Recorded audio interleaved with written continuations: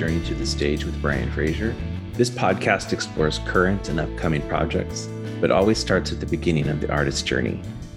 This is episode 6, and I am excited to have as my guest award-winning artist, who is truly one of my favorite vocalists, Holly Nelson. Holly is a singer-songwriter who's been active in the SoCal music scene for many years, where she's the vocalist for a great band called Stranger Kings, one of my favorite bands. And Holly has just released her second solo album titled Ages Volume 1. Holly, welcome to Journey to the Stage. Hi, Brian. Thanks so much for having me on. Yeah. How's life treating you these days? Oh, that's a very complicated answer, but you know what? I'm here and having a pretty good day, and nobody's texting me with any emergencies right now, so we're good. Awesome. Well, good. Well, hopefully that will hold true for the rest of our time together. You. Knock on wood now. There we go. Well, I'm looking forward to talking about your new album, but before we get there, let's take a jump back in time a little bit. From your childhood home, did you grow up with a lot of different musical styles and things like that? What was music like in your childhood home? Oh, yeah. There was always music on. I was just thinking about how, a lot of families have the TV on all the time, but I don't remember the TV being on hardly at all. And it was just always music, music. So that was helpful. Awesome. Any particular artists, styles, that type of thing you were exposed to? Well, my very earliest memory is being in my little house, and my mom would put on records, and she had on her Starland Vocal Band record.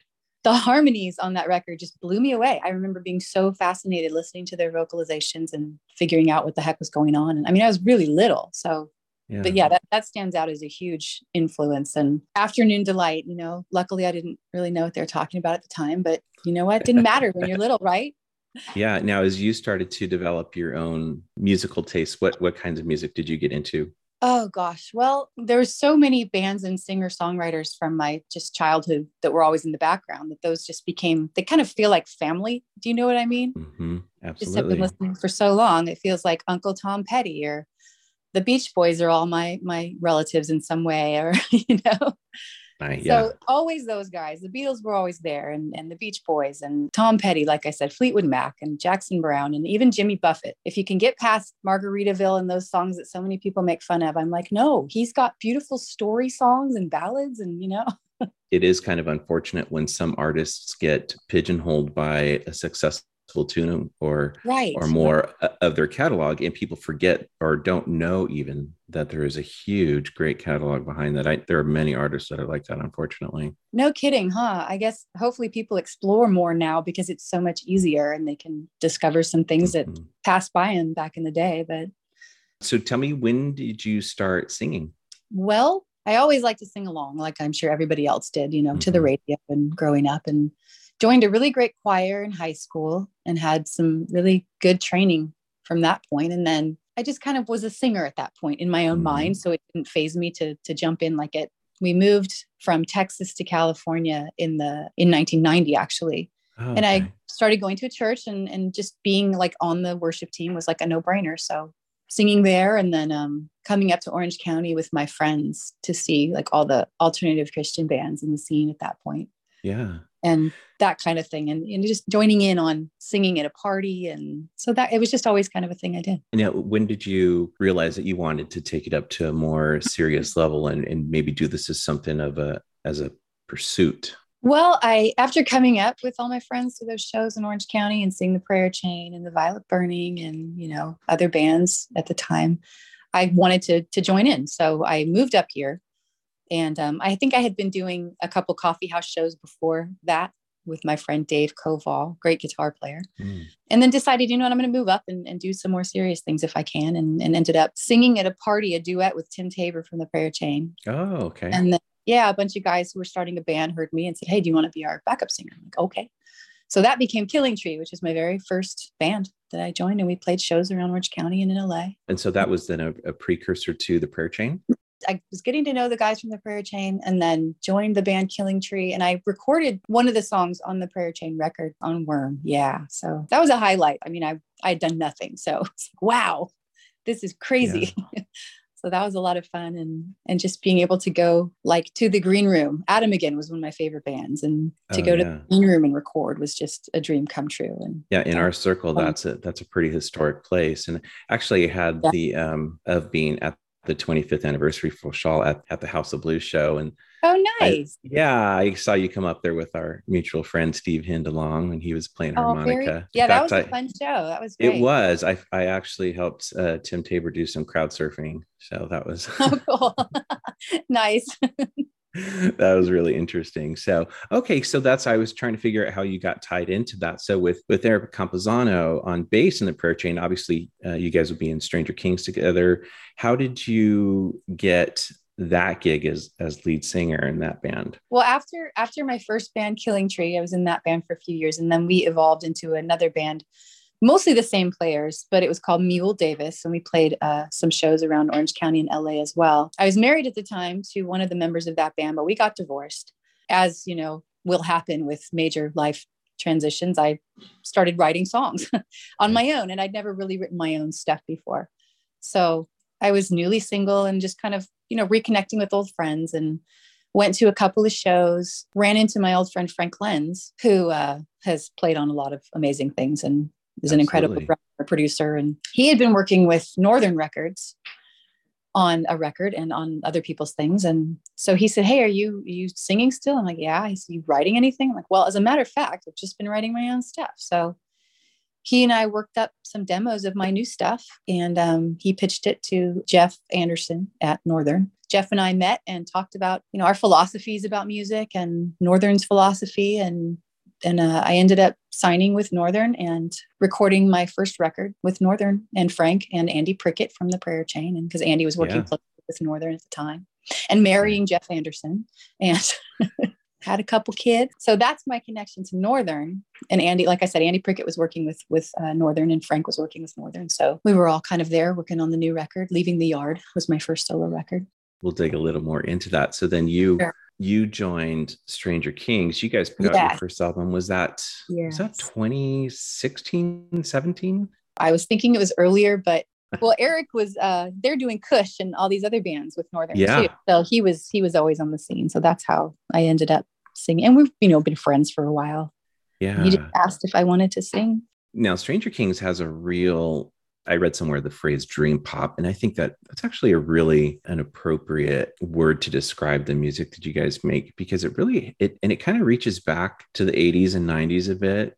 Oh yeah. So, and it's no surprise that your voice fits so well, because you have, at least to my ear, your voice has a little bit of an Amy Mann type of quality to it. Nice. Thank you. Could not have paid me a nicer compliment. I love her so much. Oh yeah. She's great. A friend of mine recommended the first Stranger Kings album, Red, when it came out. And from the very first listen, I instantly fell in love with the writing, the sound.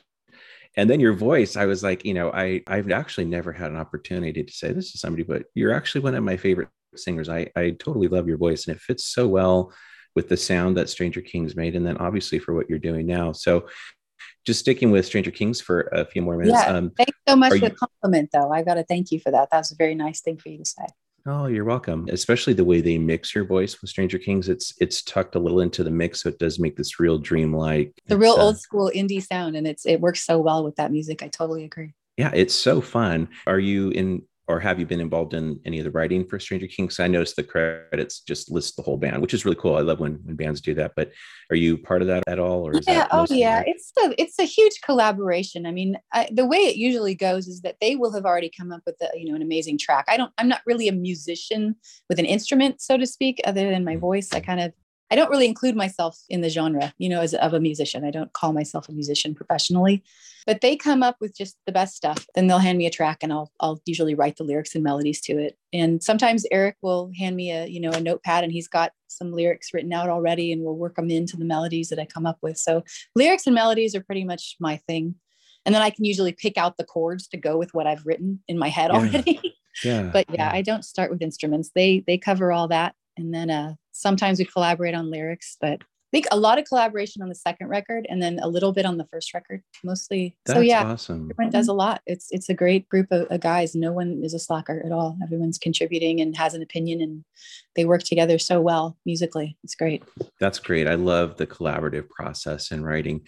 And if I were going to create a list of probably my top 30 songs, I would have to put Half Truths and Alibis. That is such a great song.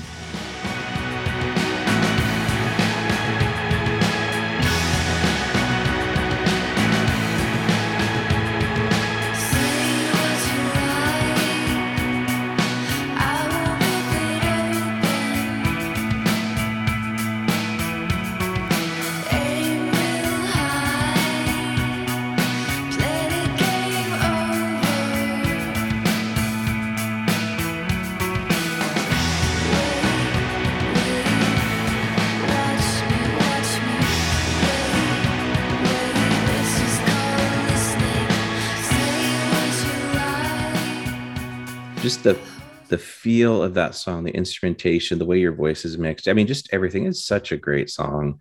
No, this is a great song.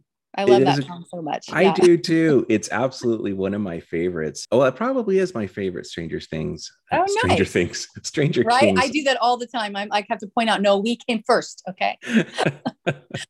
What Yeah, came I first, do the that all chicken the or the time. egg? The band came first, just Yes, for we the came record, first, everybody. right? I'm a snob like that. We did not copy, although I love the show. We didn't copy.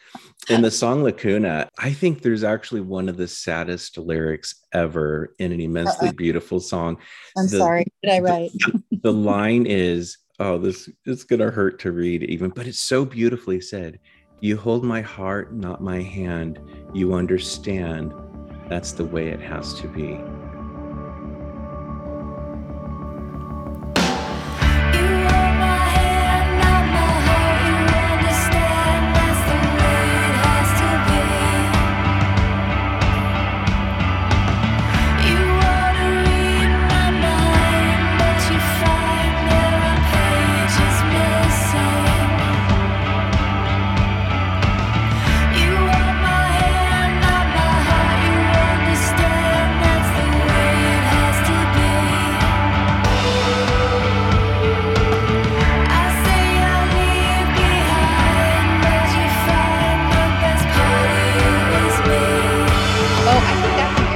So he's responsible for your sorrow, right? Eric, wow. Yeah. What a very poignant line. I mean, to create a story that would be true, and where somebody would have the hand of somebody, but not their heart, and knowing that this is how it has to be. Wow. That's like whole other level beauty. And what is a really great lyric. I mean, it truly We're is. getting pretty psychological there, aren't we? It's pretty evocative. I mean, I really love that. Now, Stranger Kings' second album, Blue, came out in 2019. When you look at those releases, about 5 years in between, how do those albums differ to you? Like, where had you guys come from? And when you arrived at Blue, how had you guys developed as a band, and maybe even in your writing? I have this sense that is Blue just a little more, I hate to say pop, but lyrically, it's maybe a little less dreamy. I think so. Yeah, I would agree with just a little more. Yeah, maybe just a little less dreamy, a little more poppy. Mm-hmm. Yeah, I mean, you play with some, with the group of people, every week for so long. There's going to be, obviously just more tightness mm-hmm. as artists together as a band. But yeah, I think that's probably my call for those two. What I love in Blue is there is a real Southern California vibe there. I mean, yeah. It's like youth and Southern California. Those are two things. There's a youthful feel to it, as in Yearbook All Stars, or I love the tribute to the Haunted Mansion with Dune buggies. Right. As somebody who grew up in SoCal. Oh, totally. Went to Disneyland a ton. Actually, my first date with my wife was at Disneyland. Oh, that's cute. I love it. And then I Am Earthquake. Hello. I mean, how many earthquakes have we had in Southern California? It's kind of funny. When the album first came out, I played Tall Skinny Boy for my oldest son, Luke, who is probably 6'3" now. And oh, you are a tall, skinny boy up to no good. That's awesome. See, so much to relate to in Stranger Kings. We got our finger on the pulse of everything, don't we?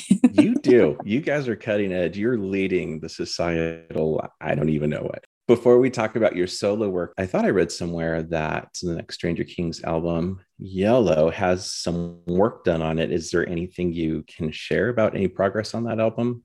I can't. I'm sorry. I can't. Yeah, COVID has definitely done a number on us, as the ability to get together and write together and stuff. Let's move into your solo stuff. So your first solo album, Leaving the Yard, came out in 2003, which is an album of a great mix of styles, but it's unified by what I would say is really good writing. Of course, your voice. There were a lot of influences. I mean, we had, when I write a song, it's not necessarily going to be in the same genre all the time. I love so much, from like the old school people I listed to you, to a lot of 80s, a lot of alternative, even like musical theater. Right now I'm like Pandora's French cooking music is frequently on. So there's just so much all the time. Yeah, so I never quite know, what's going to come out next. And on that record, there were the influences of Frank Lenz and Richard Swift and Eli Thompson. And there was just so much, and Andy Prickett. And so they all had great ideas, and they just run with the music. I don't really have, I can, say yes or no or insert something that I hear, but I just let them go with it. And they did such an amazing job. Yeah, they did. It's a great album. Now, your new album, Ages Volume 1, came out just at the end of last year. So the question is, what took you so long? That's a long time, long time between Really? albums. You gotta no. I am well, let's see here. Probably You a have lot a of family things. and stuff. So, It's not easy. Yeah, I like I said, I got married in 2003, and then we have two daughters together. I had a daughter from my previous marriage too, who's my oldest now, 23, Ruby. And then we had Katie and Lizzie. I was never gonna absolutely 100%. I am gonna make it in this business. That's just not right. ever. I like to write songs, but I wanted kids, and it wasn't going to be my thing to go on and tour and take them on tour, or leave them behind when I go on tour. Or again, I was basically married to the record label, so there's no pressure from the label saying you have to get this out. And Yeah. so it's been a hobby mostly and fun, and I do it when I can. And yeah, life is busy, man. You guys know. I hear you. And that's really Yeah. the same thing with my podcast. This is something I do for fun. Yeah. I'll never make a penny off of it, but I get to talk to great people like you and people that I find talented and interesting. So I noticed that as I was prepping last night, I had both of your albums up. Both covers are shot at the beach. You like the beach, right? It was I just needed to get pictures because I've got to finally put this record out. We're done with it. Just called on my oldest daughter, Ruby. She, doesn't have to go to school every day. So she was in college at the time. Like, Ruby, can you just come do some pictures for me really fast? Sure.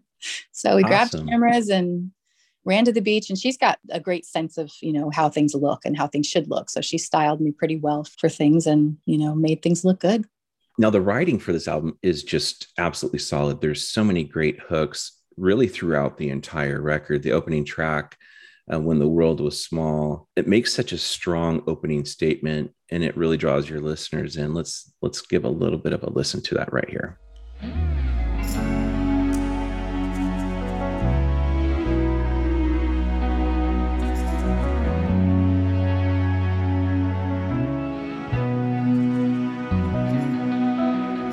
Did you think it was gonna stay dark forever?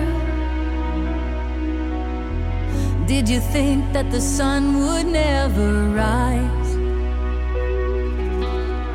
Did you think you could keep me in the dark forever? Did you think I would never open my eyes? Now I'm awake and I'm not going back to sleep again. Eyes wide open and one foot out the door. It's a big world outside, but I didn't know it then. It's much too big for pretending anymore. When the world was small, I couldn't see at all the things that you did when you did what you did to me. But now I see it all. Yeah, I see it all. Everybody knows that the lights go on eventually. Yeah. So what can you tell us about the story that it tells? When the world was small, I guess it's just about being oblivious, to things. Maybe you grew up and nobody told you what to expect. You were just kind of, traipsing along in the world and taking everything as it comes, sort of. But one day you kind of realize, wait a second here, I've been putting up with a lot of crap that I shouldn't be. And I mean, obviously I only have the perspective of a woman, but I imagine it's pretty much a human perspective now. I know lots of women would agree with me, but maybe men too. You just kind of say, wait a second, no, this isn't right. I shouldn't be letting people, treat me like this and it's very generalized. There are lots of things that you run into just from your interactions with all kinds of people, not necessarily significant others, but all kinds of people. Well, a songwriter tells story, not necessarily their own, but I love that it really is, and it's an outstanding song. And I see it as I was listening to it, I'm like, wow, this really does tell the story of somebody who maybe was initially a little naive about life and relationships, and then comes to grips with like, this is not working for me.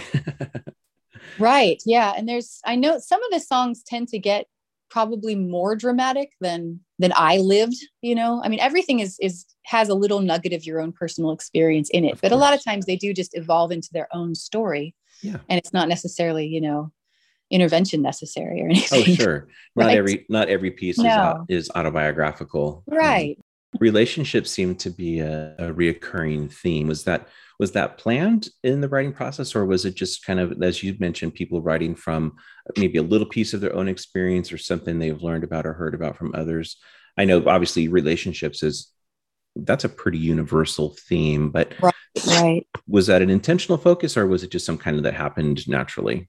No, I am very much an organic writer. I just, whatever is on my mind at the time is going to be what comes out, And yeah, relationships for sure. I mean, having gone through a divorce, especially, anyone who's been through that knows the trauma that it is, no matter what the circumstances were. That's going to give you a lot of material for a while. Absolutely. And the song Sticks and Rocks, that's a really good song. What I really appreciate about that song is it shows your vocal range. Oh, nice. And yeah, your range really stands out in that. And honestly, as I was listening to that, I'm like, okay, this could be a hit like on a country music station. Not that it's necessarily what we most would consider country, but right. Modern country is very pop oriented. And that song has, you add a little pedal steel to the background and you've got a country hit to my ears. It's a really, Thanks, it's a really great song. Let's take a little bit of a listen to it right here.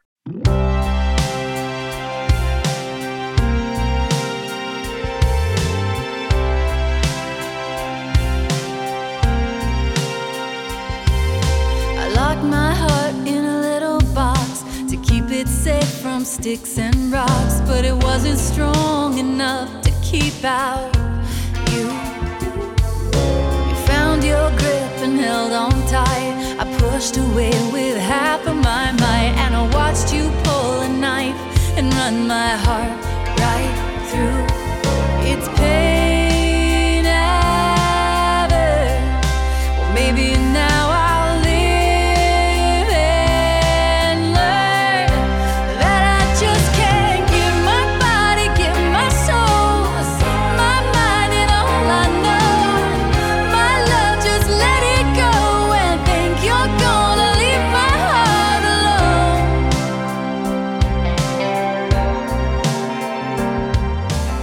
Great song. This was a cut you released early, I believe. Is that right?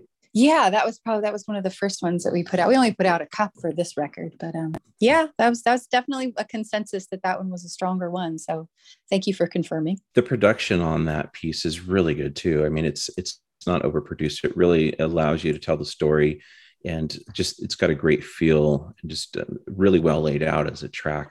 It is a good one. It is a good one. Yeah, I have to give the credit. I mean, although I write the initial songs, the lyrics are fairly structured when I'm done with them, and I got to give the credit for all the production to my husband, Jeff Anderson. He really can hear a thing, grab the big picture of it and adjust where it needs to be adjusted. And it's a gift for sure. And he's passed them on to our daughters too. Our middle daughter's a prolific writer. She just will go up to GarageBand upstairs in our little home studio and just knock out full songs with all sorts of sounds. And you're like, are you kidding me?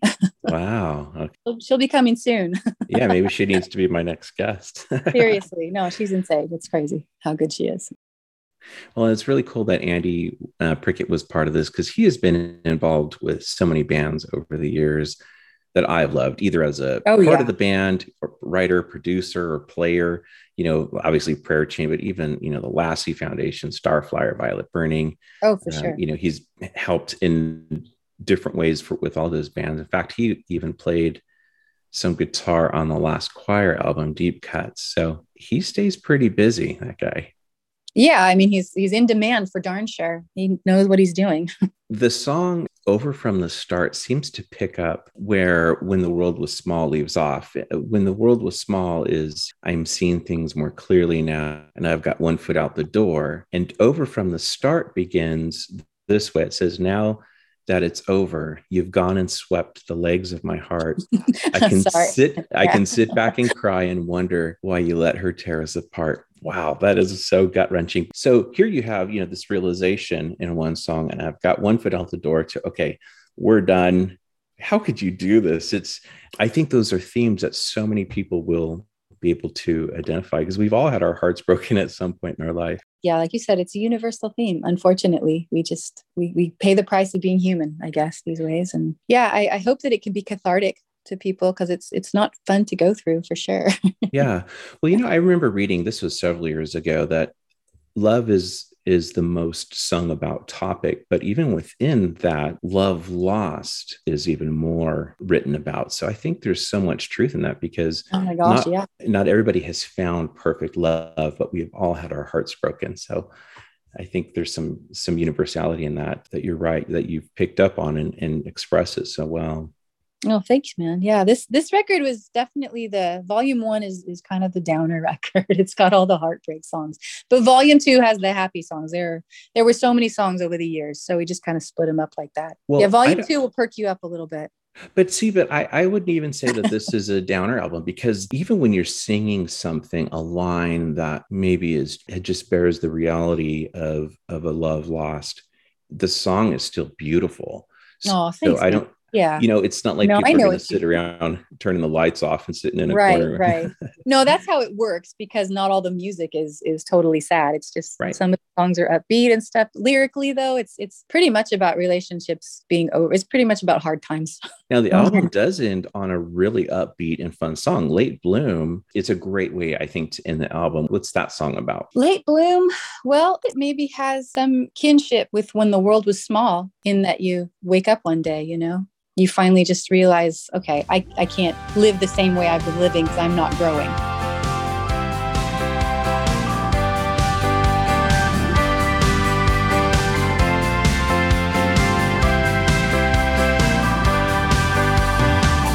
Maybe I walked too far behind.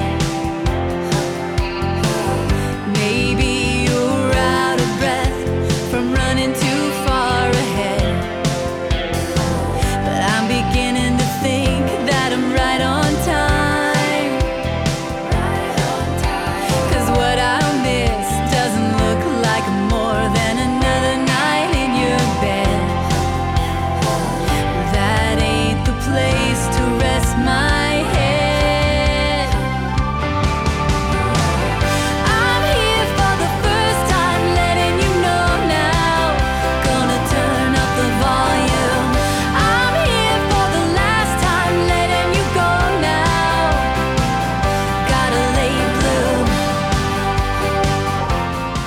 The older I get, the more I wonder if there's really like a set progression that all people reach if things were normal in their life. You know what I mean? At like, when you're this age, you've gotten here. When you're that age, you're developmentally, mentally, you're, here. But some people are considered late bloomers. So as we kind of bring our time to a close here, let's talk about how people can get your music and support you as an artist. Where can people pick up Ages Volume 1? I have my website at hollynelson.com. And then there's always straight to Bandcamp, or there's Apple. It's on all the services. But we don't have any physical copies just yet. We may do a physical copy of like a double volume 1 and 2. For now, it's all digital. And you can always just, go on the website. I should be pitching that more than anything, right? Yeah. Go on the website. Everybody, only the website. hollynelson.com. This is what I always encourage people. If you can buy directly from the artist, it's even better, because that's what helps to fuel the next project. So hollynelson.com, you can download it directly from there. Strongly encourage everybody to do that. Independent artists are, it is really difficult in the age of streaming. So streaming is great for listeners, but it's really terrible for artists, writers, musicians. Everybody gets significantly underpaid. So we always encourage people to buy direct. And I always say, every time you support an independent artist, an angel gets their wings. So nice. I love it. So before we go, I'm starting something called One Random Question. And this is where I pick a somewhat meaningless question from a list and ask my guests. And you're the first to do this, so no pressure. Okay. Here it is. If you had a big bowl of tortilla chips in front of you, would you want guacamole or salsa? Oh, goodness. Really? I have to pick? Yeah. What kind of question is this? You're mean. I think I'd have to go with guacamole. Oh, a bold choice. Really? I mean, I don't know. I'm in Southern California and all that's everywhere. I don't know how you could have tortilla chips without guacamole here. Mexican cooking music is my next Pandora station then. There you go. Well, Holly, this has been a really great chat. I've really enjoyed having you on. You've been absolutely awesome. And I can't tell you how much I appreciate you saying yes. Thank you for letting me be on your show. This was really fun. Yeah, listeners, listen. And if you like it, yay. And I hope it speaks to you, the albums and any of the songs. And, art is there for people to be able to express themselves. So that's right. Give it a shot and hopefully it helps with something. And everybody just take care. That's good. I love that. And I loved your response when I first reached out to you. You said, yes, that sounds scary, but I'll do it. It does. I got less scared though. The closer it got, I was like, okay, Holly, just calm down. So I'm not going to bite your head off. Well, you were awesome. Yeah, that's right. Well, thank you so much for all of your time. And thank you everybody out there for listening. And if you've enjoyed my conversation with Holly Nelson, please consider subscribing, following, giving a kind review or a rating, which is always helpful as I grow this podcast, which is being listened to in 15 countries throughout the world, which I am very appreciative of. And I have some great and interesting guests coming up, so stay tuned. And we will see you next time on the next journey to the stage. And that's a wrap.